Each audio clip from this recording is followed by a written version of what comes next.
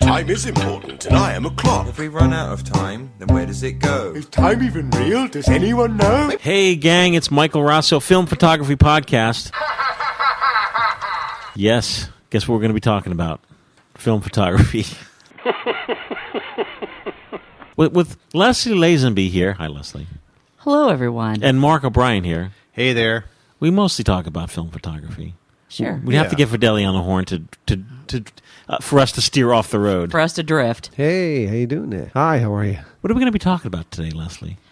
I'm going to talk about cameras for the sexes. Oh, yes. And then I'm going to talk about an old favorite, I believe, too, is the my Ollie, my Olympus OM2. Ollie. Ollie. Ollie. Ollie. Aww. Oh. And Mark, what are you going to be talking about? I'm going to talk about the Konica Auto S2 camera, and I'm going to talk about a little bit about my travels this summer. As some of our viewers know, I've been retired since December and been doing lots and lots of traveling, but I'd like to talk about my trip to the Center for Creative Photography in Tucson. And Leslie, that's in Tucson, right? A1. All right. And yes, we'll talk about LED lights. Bing, bing, bing, bing, bing, bing. Well, okay, we'll be right back. This is the one. I was so psyched it came out. My brothers dared me to do it. They didn't think I could keep up. Kodak Max. Now, I've got proof. Film that captures action and takes great pictures in almost any light. Low light, sunlight, action, or still. So, when's the hard part? Kodak Max. It's all you need to know about film. Hey, we're back. What happened in Tucson? What happened in Tucson, Mark? What happened in Tucson? Yeah, well... what do you got there? Minolta rangefinder? Yeah. Sweet. So, back in September, I spent a week in Colorado, and then we drove down to New Mexico to visit my daughter, and we took a trip down to San Xavier Mission, which is south of Tucson, which is just fantastic. Photographically, it's just an amazing place to visit. But then we drove up into Tucson to visit a place that's been on my bucket list. We visited the Center for Creative Photography. It's at the University of Arizona, and for those who may not be familiar with it, this center really started back in the 70s when Ansel Adams was approached about his work and finding a place to deposit all his archives and everything. In 1974, they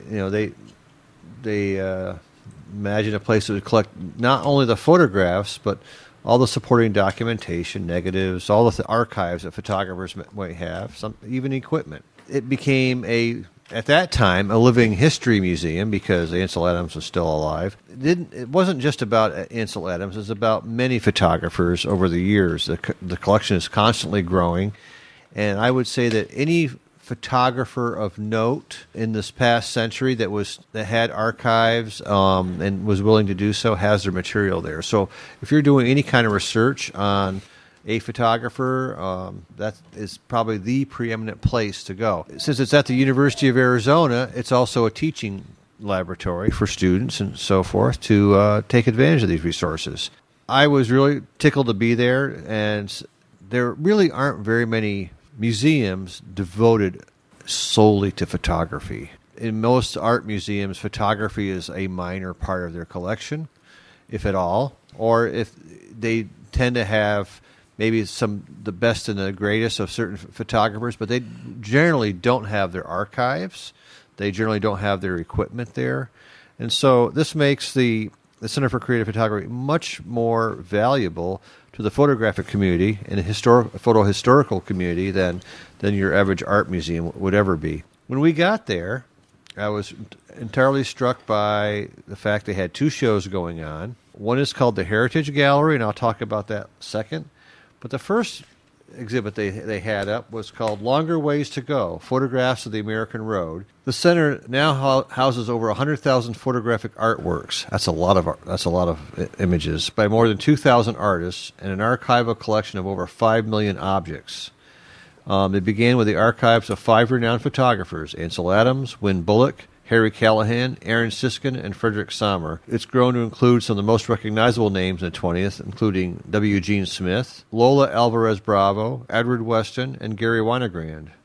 I didn't know that Gary Winogrand stuff is there. That's pretty amazing. It's really an unparalleled resource for research exhibitions, loans, and traveling exhibitions. So they do loan their material for traveling exhibitions. The exhibit we went to see, called Longer Ways to Go, it's all sort of history of photography on the road and how America has been in love with the road and going west and all the things associated with being on the open road. And it's a fantastic exhibit, especially there's been a sustained impulse to make photographs that describe the varied and contradictory texture of the road, space, time, how things looked at the time and how things look now, and how that's all transformed over the years. You can think of Route 66 and how that was a popular highway, and then, of course, the interstate system came along, and lots of that became defunct, but still sections of it remain. So it's a fantastic exhibition, and what made it even more interesting was they picked several places photographed by photographers much earlier, and they combine it with images from Google Street View to show how it looks now. And it's interesting. So you're taking the artist's vision of a place at that time, and now you're also looking at it with a very benign lens of Google Street View, which there's really no artistry involved, but it shows you how things look as if you're just driving by. And it's incredible because some places have changed very little, but most places have changed a lot. And they have a map showing all the different locations. And they featured one person there who had never heard of before, Kozo Miyoshi. And he was someone who was sponsored by the Center for Creative Photography and exhibits there.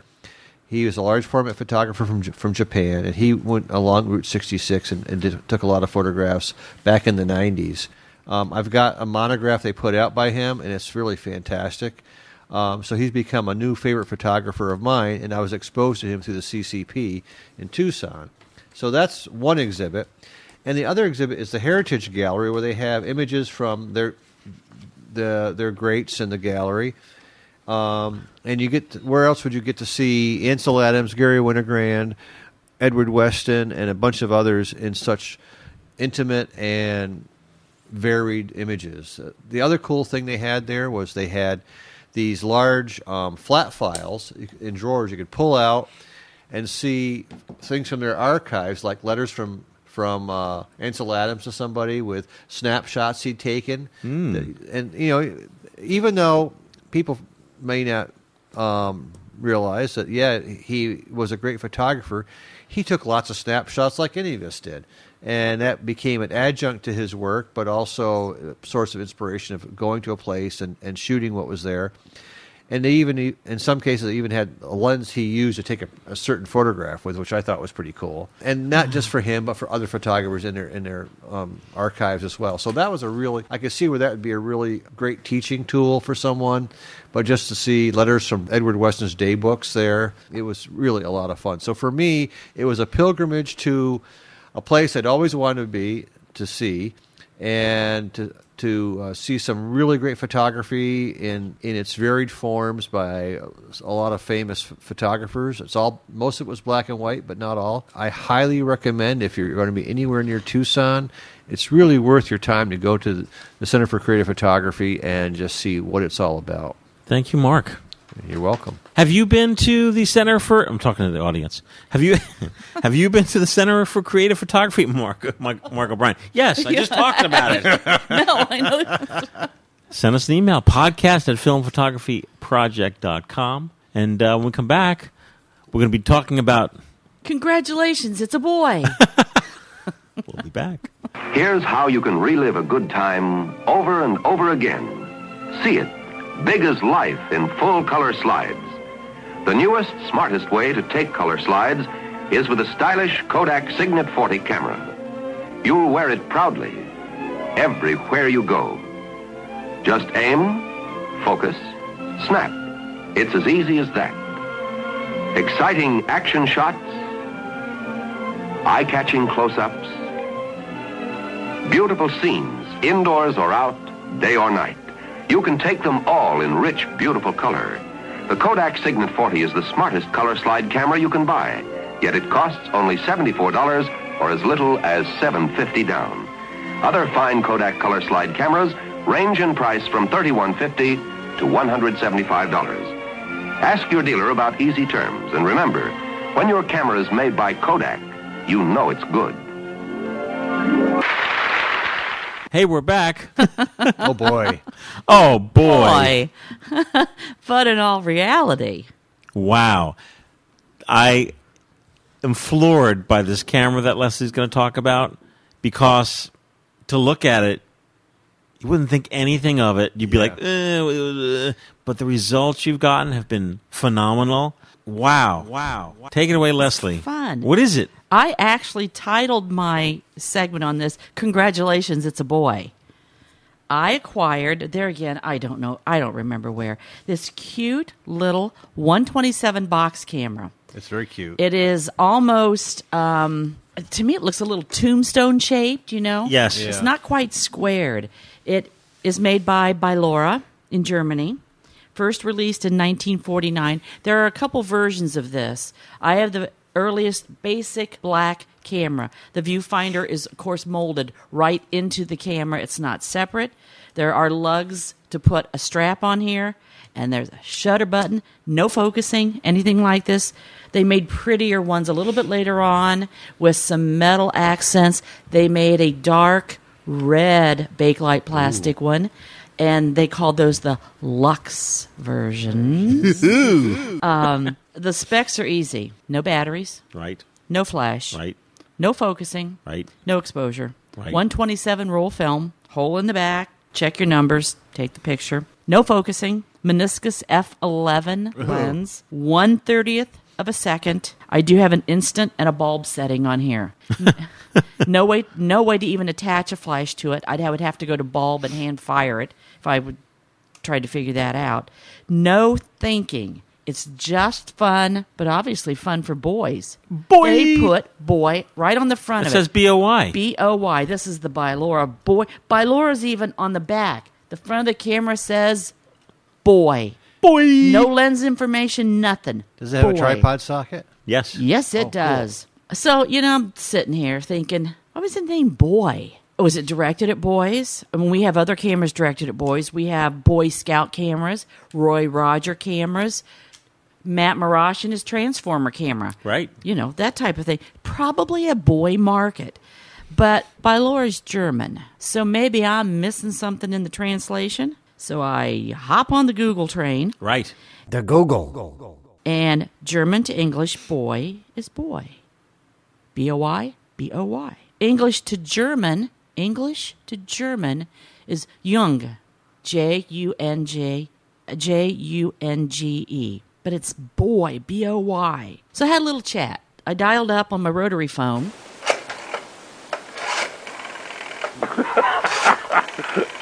And I called our friend, our super FPP pal, Owen McCafferty. He speaks German. We both are into family history and genealogy. I don't have a lot of German in my line. He does. So German's his thing. He does know that. And I said, what's boy in German? Jung? Okay. Why did they call this B-O-Y, B-O-Y, boy, on a German-made camera? And he goes, when was this made? I told him, it's 49, after the war. He goes, they probably marketed this camera for the UK European market and the US market. So they put B-O-Y, our B-O-Y spelling on it. And I thought, because they really, we all crave those German cameras again, every level of us. Makes perfect sense. So regardless of me not being a boy, I loaded this camera up with 35 millimeter film. And I used, at the time, it was kind of risky. I was testing one of the new films that FPP will be introducing soon.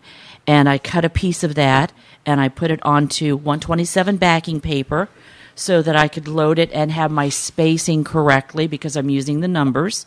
And Mike has actually done a video of this, an FPP video on how to put 35 millimeter film onto backing paper and use it in your 127 cameras. And it's cool because... Now's the time our sprockets when we dance.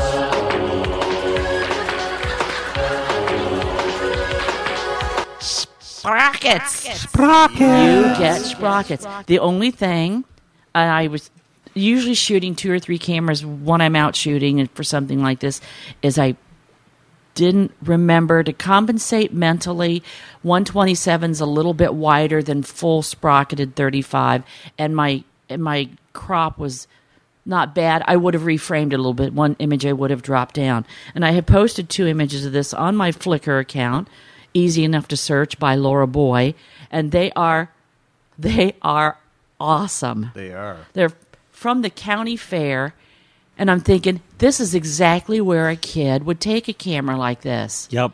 He would pack it up, get some film, Verichrome pan here in the U.S. at the time probably, and he would take it to the fair with him and shoot pictures. I even got a Ferris, not a Ferris wheel, some other kind of carousel thing, thinking I'm shooting it on my 30th of a second. But all the same, it was pretty darn sweet. They were excellent. So... the boy was an absolute success. I love this camera. The boy was a success. Yeah, he became a doctor. Anyway, there was nothing not fun about this camera. Easy to use. It was fantastic. But I'm still thinking about the whole putting the word boy on it. Did they really have to do that, But let's face it. Cameras are primarily, especially in the 50s and the 60s and before that, a male occupation, male-dominated. Wasn't it almost always dad who operated the camera? And look at the photo magazines from the time. There's always a bathing beauty splashed over the front of a photo magazine. It's a very male-oriented field. But somebody was thinking, because there's a huge market that has been untouched, women. So and it's not that women didn't take up cameras and use them. They just weren't enticed to. So let's make some cameras attracted to moms, girls, the modern woman. And when you look at it, let's think about Polaroid's Barbie camera. A lot of people made a Barbie camera. The Spice Girls cams, those come to mind. But as I researched this a little bit, in the late 1920s, the Great Yellow Father, Kodak. Yes. Made a beautiful series called The Vanity. And it was a vest pocket camera that came in colors. And the names that they gave these were just as delightful. They were bird-related. They had the bluebird, which was blue. The face of the camera and the body of the camera were painted. They had cockatoo, which was green. The seagull in gray. Red robin breast, of course, was red. And they had the Jenny Wren, which was brown. And they came in a folding case. It slipped in one side. As you opened it, there's a mirror in the top. And whatever color you chose, there was a matching lipstick case, powder case, and a little blush for your blusher case, powder blusher. And it was meant to sit on your vanity. And then, of course, you pulled the camera out and carried it with you.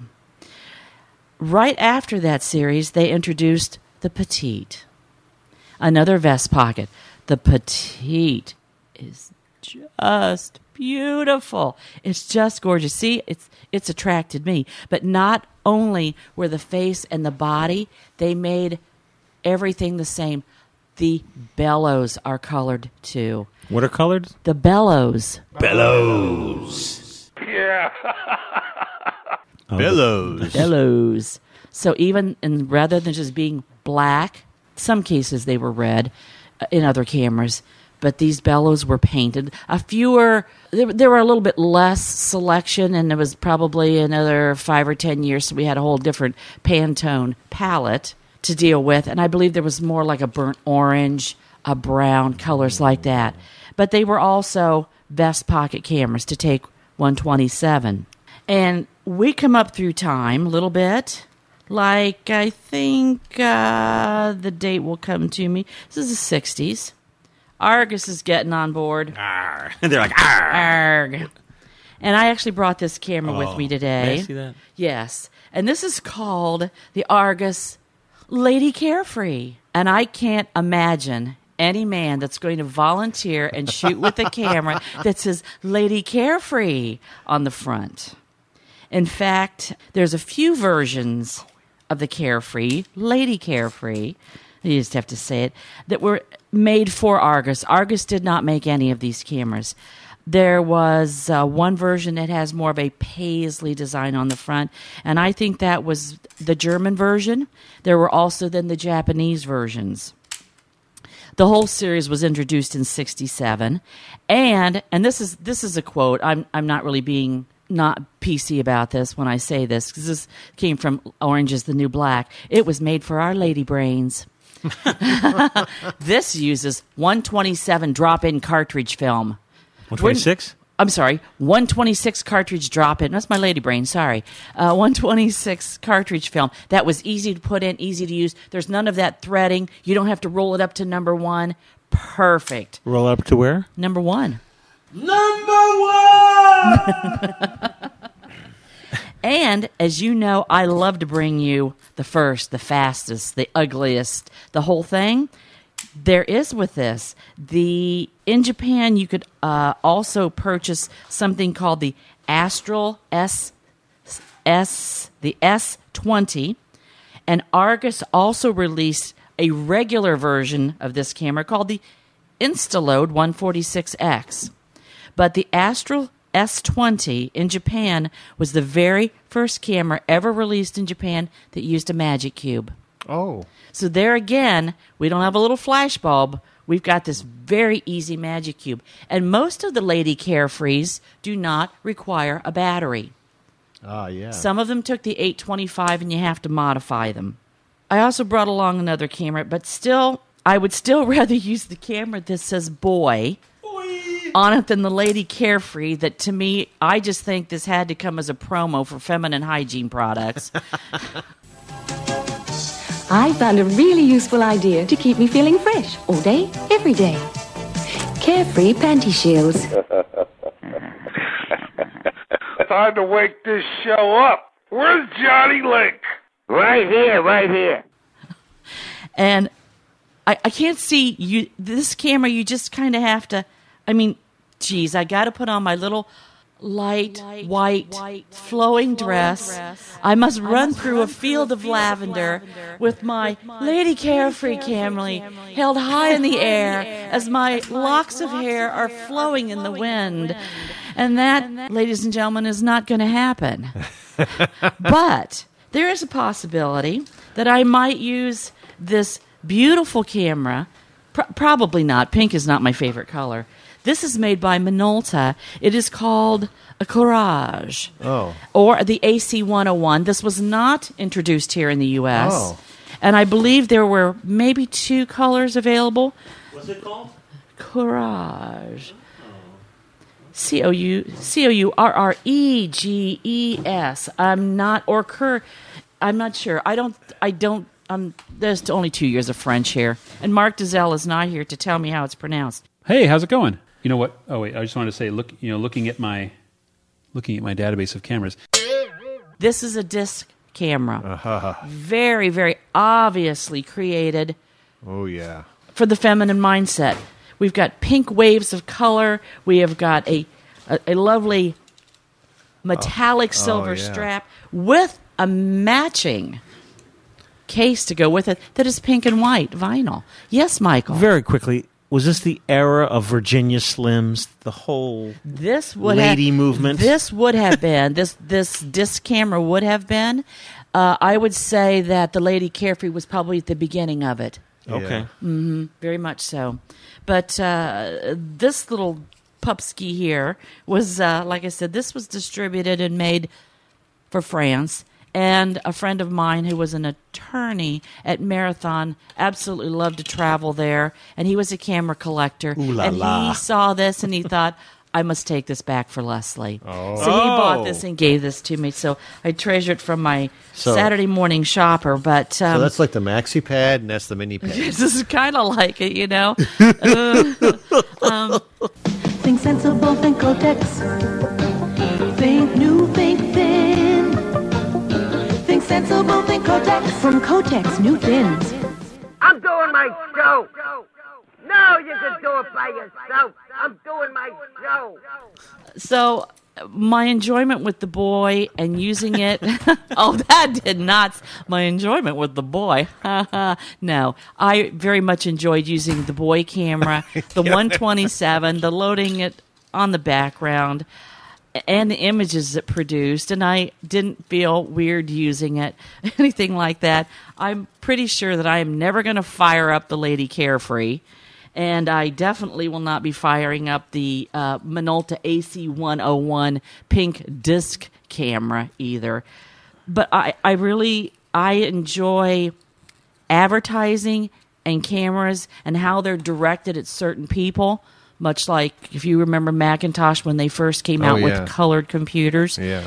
And interesting names, Blueberry, that type of thing. But I just think it is incredibly interesting to open a whole new group of users up by simply a name and color on the camera, when, as we know, one was an instant 146X, but now we've given it something different, and how a whole new market of people are interested in photography. Yes, Absolutely. Mark? Absolutely. I look at the disc camera, and I think when that came out, it was in the disco era, and that would have been quite the little accessory to carry to your discotheque with the disco balls and on little tiny disc film. I mean, even when it slips in its camera, it's very purse-like. Oh yeah, it is very purse-like. Yeah, I want to matching case. How many women left the camera at home and put their Virginia Slims in that case instead? I can tell you exactly when your Virginia Slims would fit great. And a lighter. Your Bic lighter. Your lady which was lighter. Just, probably your pink lady lighter. So, well, they probably didn't, because as you take they thought about this. As you take the camera out, you lose the strap. Okay. To sling it along.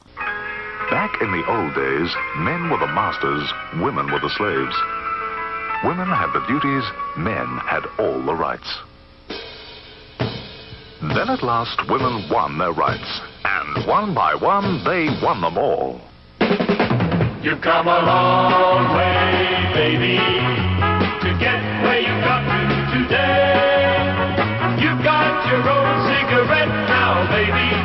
You've come a long, long way. Introducing new Virginia Slims, the slim cigarette for women only, tailored for the feminine hand. Slimmer than the fat cigarettes men smoke, with flavor women like. Mellow, mild Virginia flavor. New Virginia Slims in the slim purse pack. You've got your own cigarette now, baby. You've come a long, long way.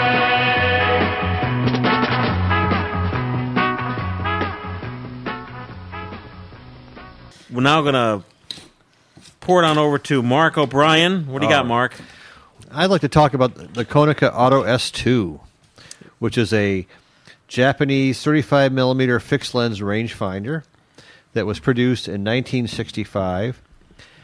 Don't keep that hidden. Bring it out. Let's take a look at it. And differs from the earlier Konica Auto S Ooh, by having a Hexanon 45mm f1.8 lens, along with its cadmium sulfide meter cell relocated to the ring in front of the lens, like most good Mark? rangefinders are. Is that a man's camera? Well, I'll have you know that this was given to me by a woman. So, I got this camera from Becky Ramatowski, who's an astrophotographer in New Mexico, and she had it up on our Facebook group, and she said that if anyone wanted it, they could just pay the cost of shipping. And I saw this, and I used to have an Auto S2 about 10 years ago.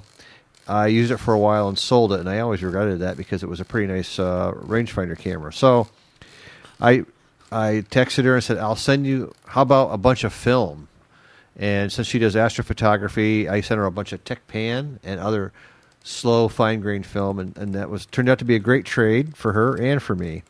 This camera looks brand new. I mean, there's not a ding on it. There's not a scratch on it.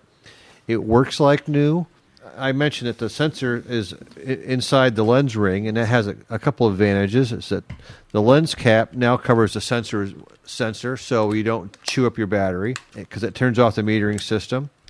And then you can also put filters on it. It takes a 55 millimeter filter around the lens, and so if you want to use, maybe you've got some aerochrome still laying around somewhere, and want to put that in there, that would work.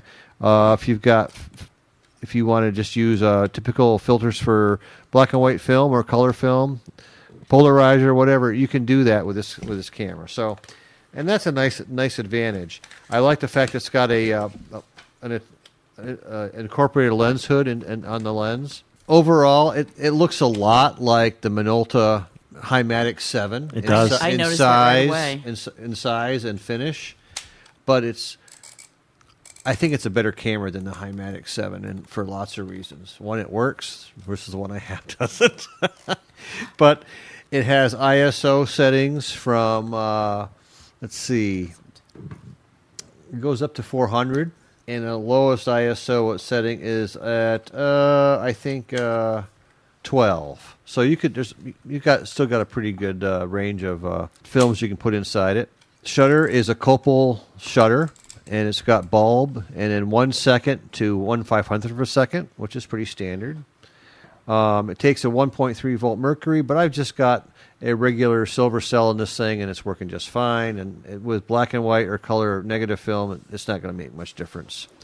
It's kind of a weighty camera. It weighs 750 grams. It's also if you have an auto mode. It's auto. Like all the other Konica cameras, it's shutter priority. So you set your shutter speed; it'll set the aperture, but you can also use it manually. Set your aperture and your shutter speed manually, and you can use it without a battery. Some cameras, you take the battery out with some of the rangefinders, and they like the Canon, some of the Canons, and they just don't work. The lens is quite fast. It's a 45 millimeter f1.8, so it's really good for lots of conditions. And there's one variant of this model called the Auto S2 New or Auto S2 EL in different markets. Basically, the thing is it has a regular hot shoe. Shoe? What shoe? It has a different and improved film take-up spool, so that's a good thing. The camera was also marketed by Montgomery Ward's stores and catalog sales in the U.S. as the Ward's AM551. Since they use a lens labeled Hexar and Cyclops, they're just probably the Konica camera with different names on them. If you are into rangefinders, you want a fairly reliable camera that will work well out indoors and outdoors. It's got a PC socket on there for flash on the front of the camera. It's got a nice little knob to use for focusing. It's really easy to focus. The rangefinder patch is quite apparent. With some cameras, those fade over time. You can also see the meter settings up on the top deck of the camera. It's got a tripod socket, battery check button on the bottom. In short, it's pretty much got everything you need for going out and taking good pictures out. Have you shot with it? Yes, I have, and I've been very happy with the results. The prices on eBay for these are about $25 to $60, so they're relatively common. They're not rare, but make sure you get one that's in good shape. That's all I can say. Excuse me, Mark. Is this camera for a lady? It's for anybody. It's unisex. It's unisex. Yeah. Thank you, Mark. Hey, you're welcome. We went to Hartford, Connecticut, and picked out 10 people who had never before taken home movies. We gave each of them a new Kodak Brownie movie camera and a roll of Kodachrome film. We showed them how easy the camera was to use. Then we asked them to tell us how they made out with their very first roll. Here is what they said. I never dreamed that movies were so easy to take. Actually, they were as easy as taking snapshots. They turned out great. Wonderful color, too. I couldn't believe this camera cost so little. Everyone agreed. They got wonderful home movies the very first time with Kodak's new Brownie movie camera. It costs only $32.50 or as little as $3.25 down. And remember, your surest way to better movies is to insist on the name Kodak. Hey, we're back. Right now, we're going to be talking about Ollie. Ollie's no longer with us, sadly. Ollie, the FPP pug. But Leslie's going to be talking about Ollie. Yes. Which Ollie do you have? I resurrected Ollie. It's scary. What Ollie do you have? You have your very own Ollie? I have a herd of Ollies. Ollie, of course, is the shortened, lovable name of Olympus. It's been a little over a year ago that I talked about what I considered, I think many, the flagship of the modern Olympus SLR family, the OM1.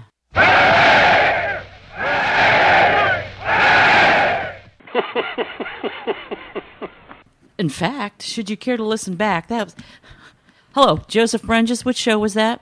Yeah, that was show 166, July 1st, 2017. And that camera truly did, I think, change the photo industry.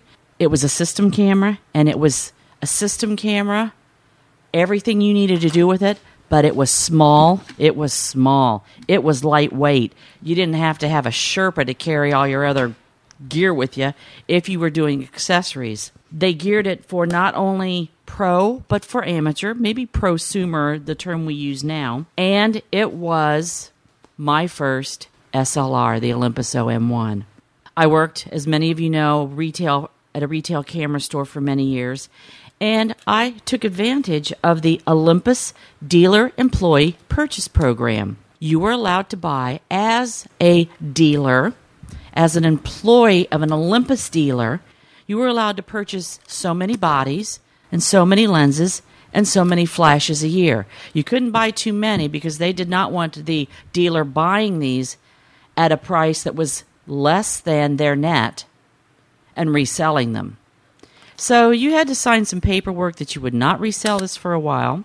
The price was very attractive, and of course we know if you get your product into the hands of an employee who's selling your product and you like it, if they're encouraged about it, the customer is going to hear that. Yes. They are going to hear that love. Oh, yeah. And it's an easy sell that way. So Olympus's Dealer Employee Purchase Program actually was a smart idea. Kodak had it at the time, but we could only buy projectors at special prices. But there again, we were not necessarily in a camera store, not using the Kodak cameras at the time. We were looking for SLRs, and Kodak didn't have anything. So that was that. Minolta did not have a program like that at the time. I don't know about Canon and Nikon, but I know it was very successful for Olympus. But also, buying this OM1 at a very special price and using it, I knew I wanted an OM2. It got shelved. I couldn't buy it all at once, but I did eventually get one. My original OM1 and then my acquired in a few years OM2, very much so, made a living for me. I used these cameras to photograph weddings with. They were my 35, my formal shots as I called them, then was done on medium format. But I also used both of those cameras at the store as copy cameras, slide duplicating cameras, and the amount of film and frames that I typically would use OM1s for that, full manual control. The amount, this is rolls a day of film that went through them.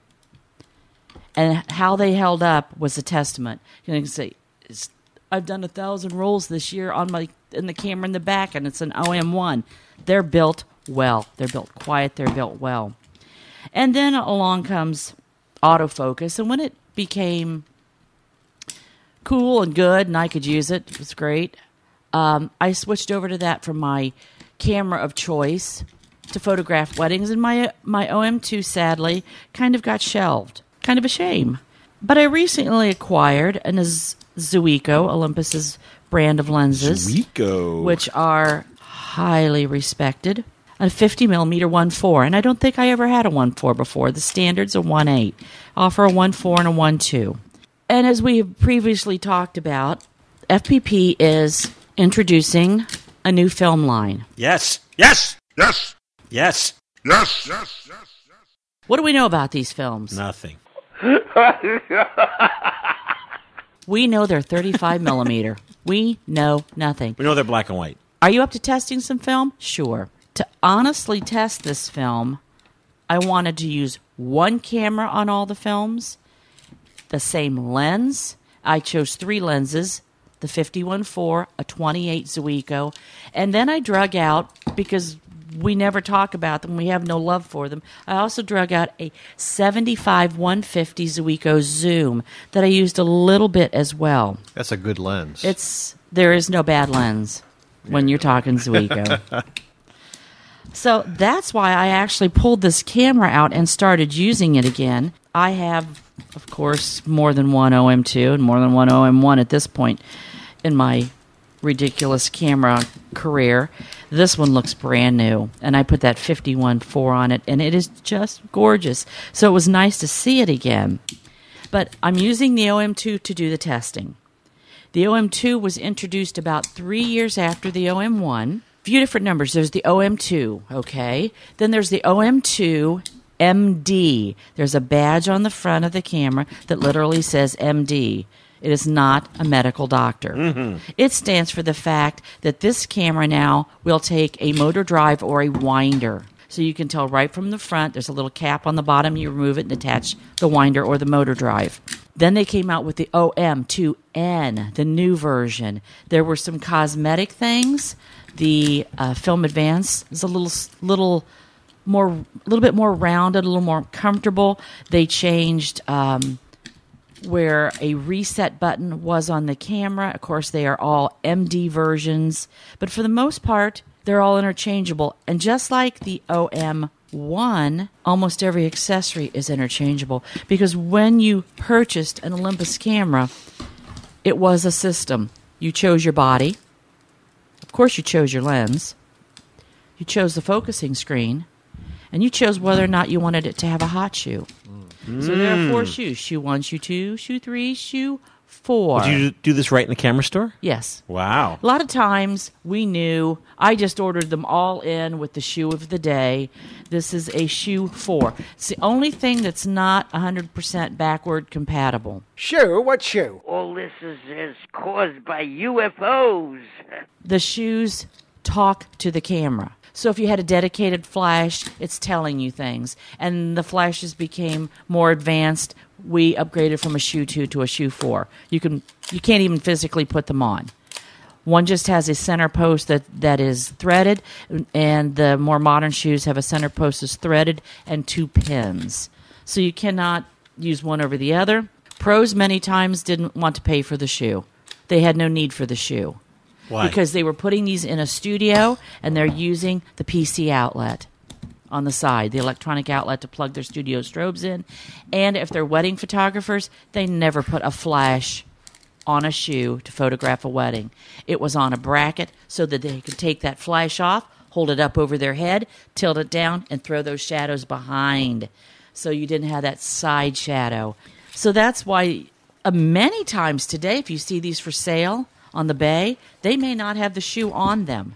And the shoe was part plastic, and they did have a tendency, I can see right now that mine is cracked, but you have to destroy them. That can crack and it's still fine. That's cosmetic because it's the metal part's screwed into your camera. So don't get cranked if it's cracked. It will probably still work. They made more modern other ones. There's the OM2S, the OM2SP. They eventually went to a program version, spot metered version. But the specs on our older ones, these good OM2s, for a camera it's really rather normal. 1 second to 1/1000th of a second. But if you were in the auto mode, because this is aperture priority, or full metered manual, if you were in the auto mode, it would stay open 2 full minutes. Oh. That's rather unusual because most cameras in auto mode, when it's dark, they give up about 15-20 seconds, close you down, move on. That will, of course, drain a battery. But the reason that this did this is because This camera had TTL through the lens metering, and it metered. They called it the auto dynamic metering. It's the first camera that read off the film plane during your exposure. I'm in the room again, long exposure, dark, and I've got it on auto taking, and someone comes in and flips the lights on. It'll compensate for that and close it down earlier because it's reading the entire time it's making the reading. That was unusual. That was brilliant. That was accurate. But still today, these cameras and some of these features that we think are common are very much overlooked. And this, I feel, is a very much often overlooked camera. What I love about this, there again, the viewfinder is 97% view. Most 35s at the time were 94%. I'm getting a almost full frame view on this. And it's bright, very bright. And I can also, there again, change that focusing screen. So if the typical one was the matte on the outside, the microprism collar in the middle. The microprism collar, of course, shimmered when you were not in focus, cleared up when you were in focus, and had the split in the center. Literally divided your subject in half.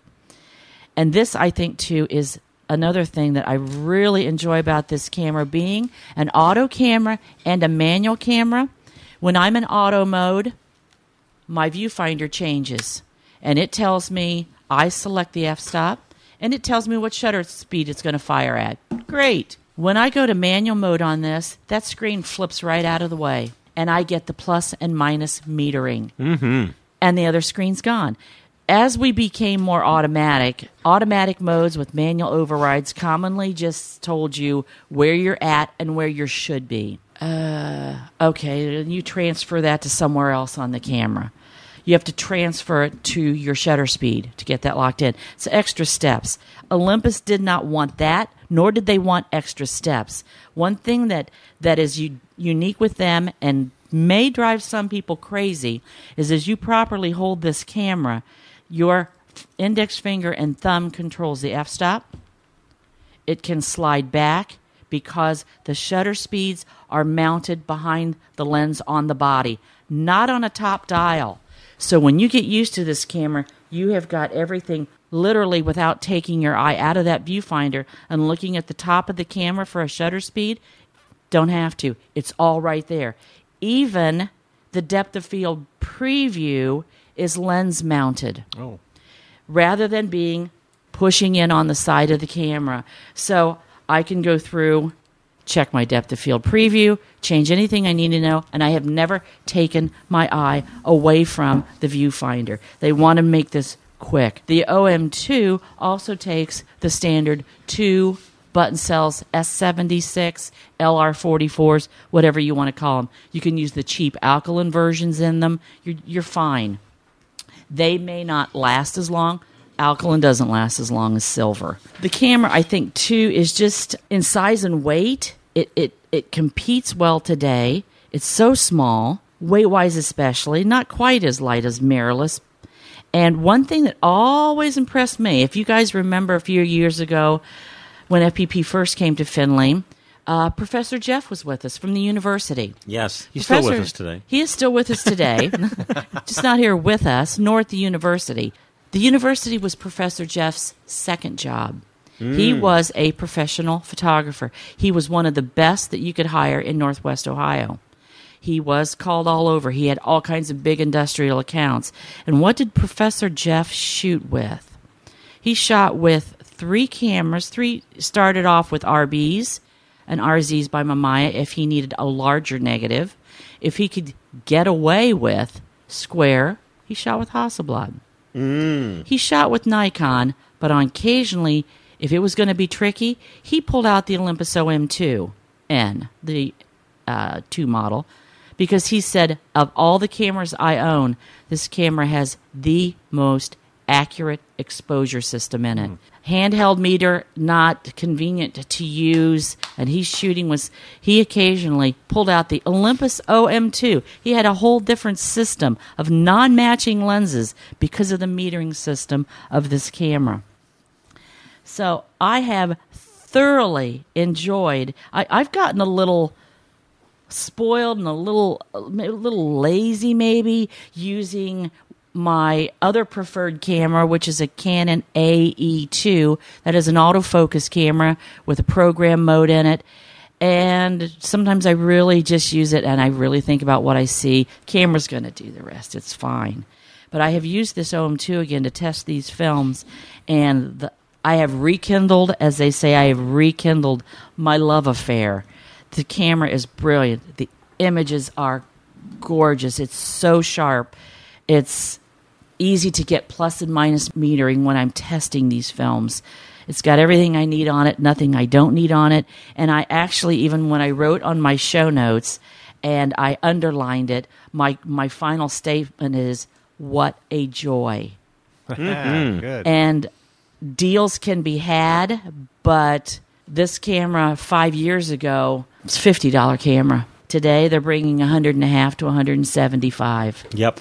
So that's happening across the board. That's not just with the Ollies, but Ollie. It's well respected, and I think don't overlook this and don't put it down if one comes your way, because it really is a very, very fine piece of photographic equipment. Yay. The Ollie. It's like, Ollie. Hello, Ollie. Thank you, Leslie. You're welcome.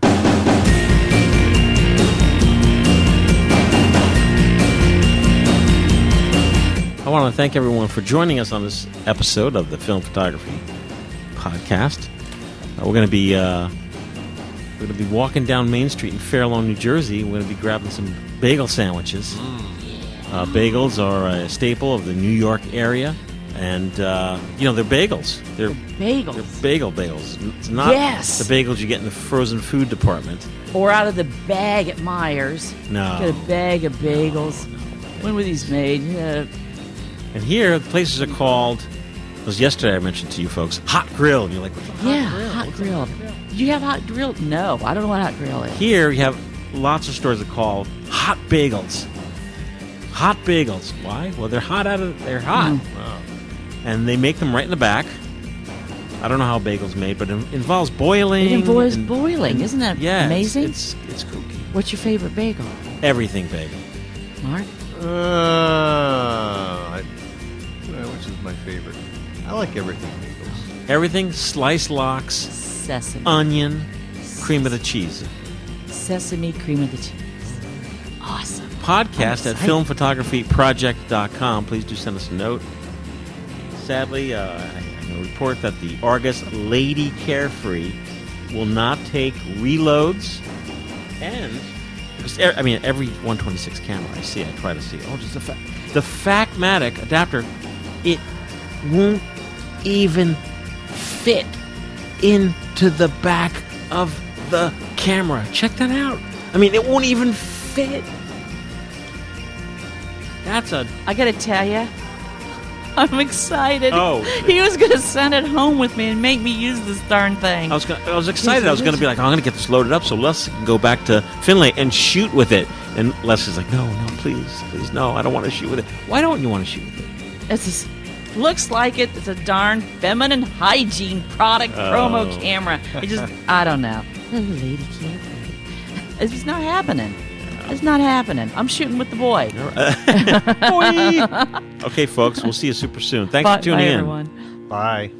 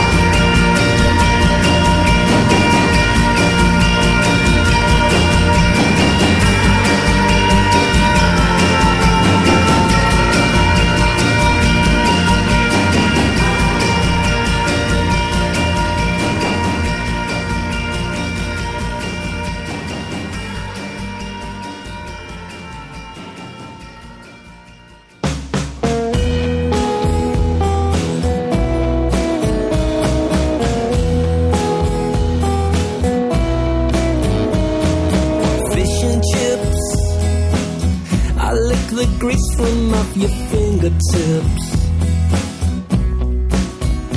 Salt and vinegar, and maybe in the barn if you'd prefer. I wanna eat my dinner off the morning papers, finish all my grub and read the headlines later. I'll drink my pop and lick my inky fingers. I wanna eat, I wanna eat, I wanna eat my fish and chips.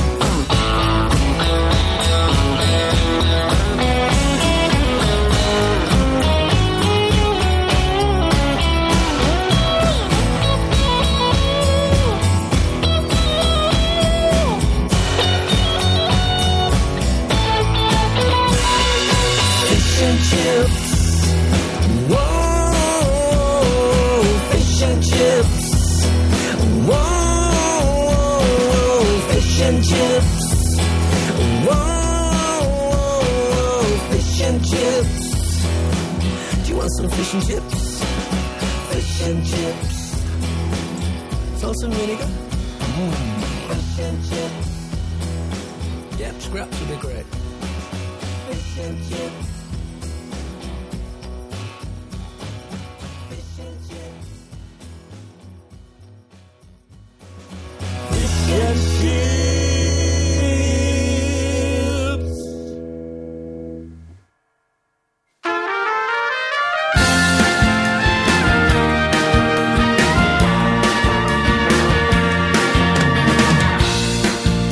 Libre came to town, and they spread the word around. Do you think that you can take them? Can you last more than one round? So Juan Carlos took his chance. Bought a mask, some stretchy pants, changed his diet and started training. Soon he wrestled like he danced. Every night he saw in his dreams, playing out like a movie scene. Crowds of people were cheering and calling his name. He's the hero of La Lucha Libre. They accepted him with glee, named him the Mexican Flea. Sent him out into the ring to his impending defeat. And he was floored with a mighty crash, a Mexican arm drag, a forearm smash. The ref started counting, the seconds were ticking away. For the hero of La Lucha Libre.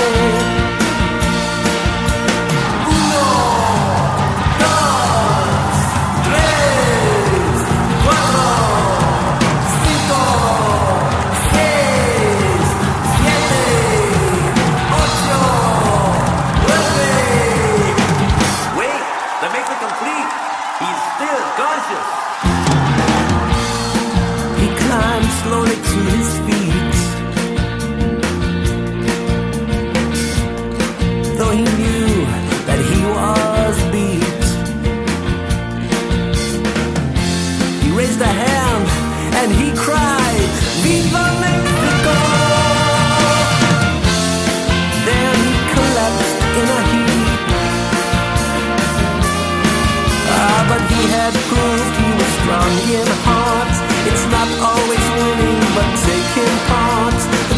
were cheering, the crowd, they were calling his name.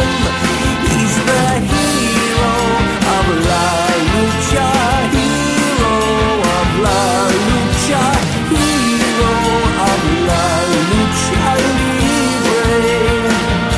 Oh, Lucha, Lucha Libre, Lucha, Lucha Libre. Ah, Lucha, yeah, Lucha Libre. He's the hero of La Lucha Libre.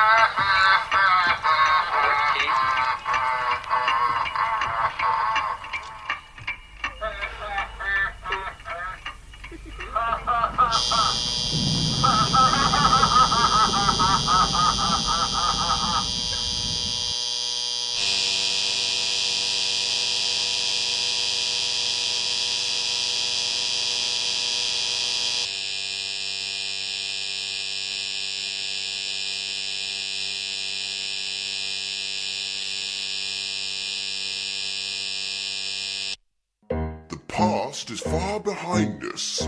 The future doesn't exist. Oh.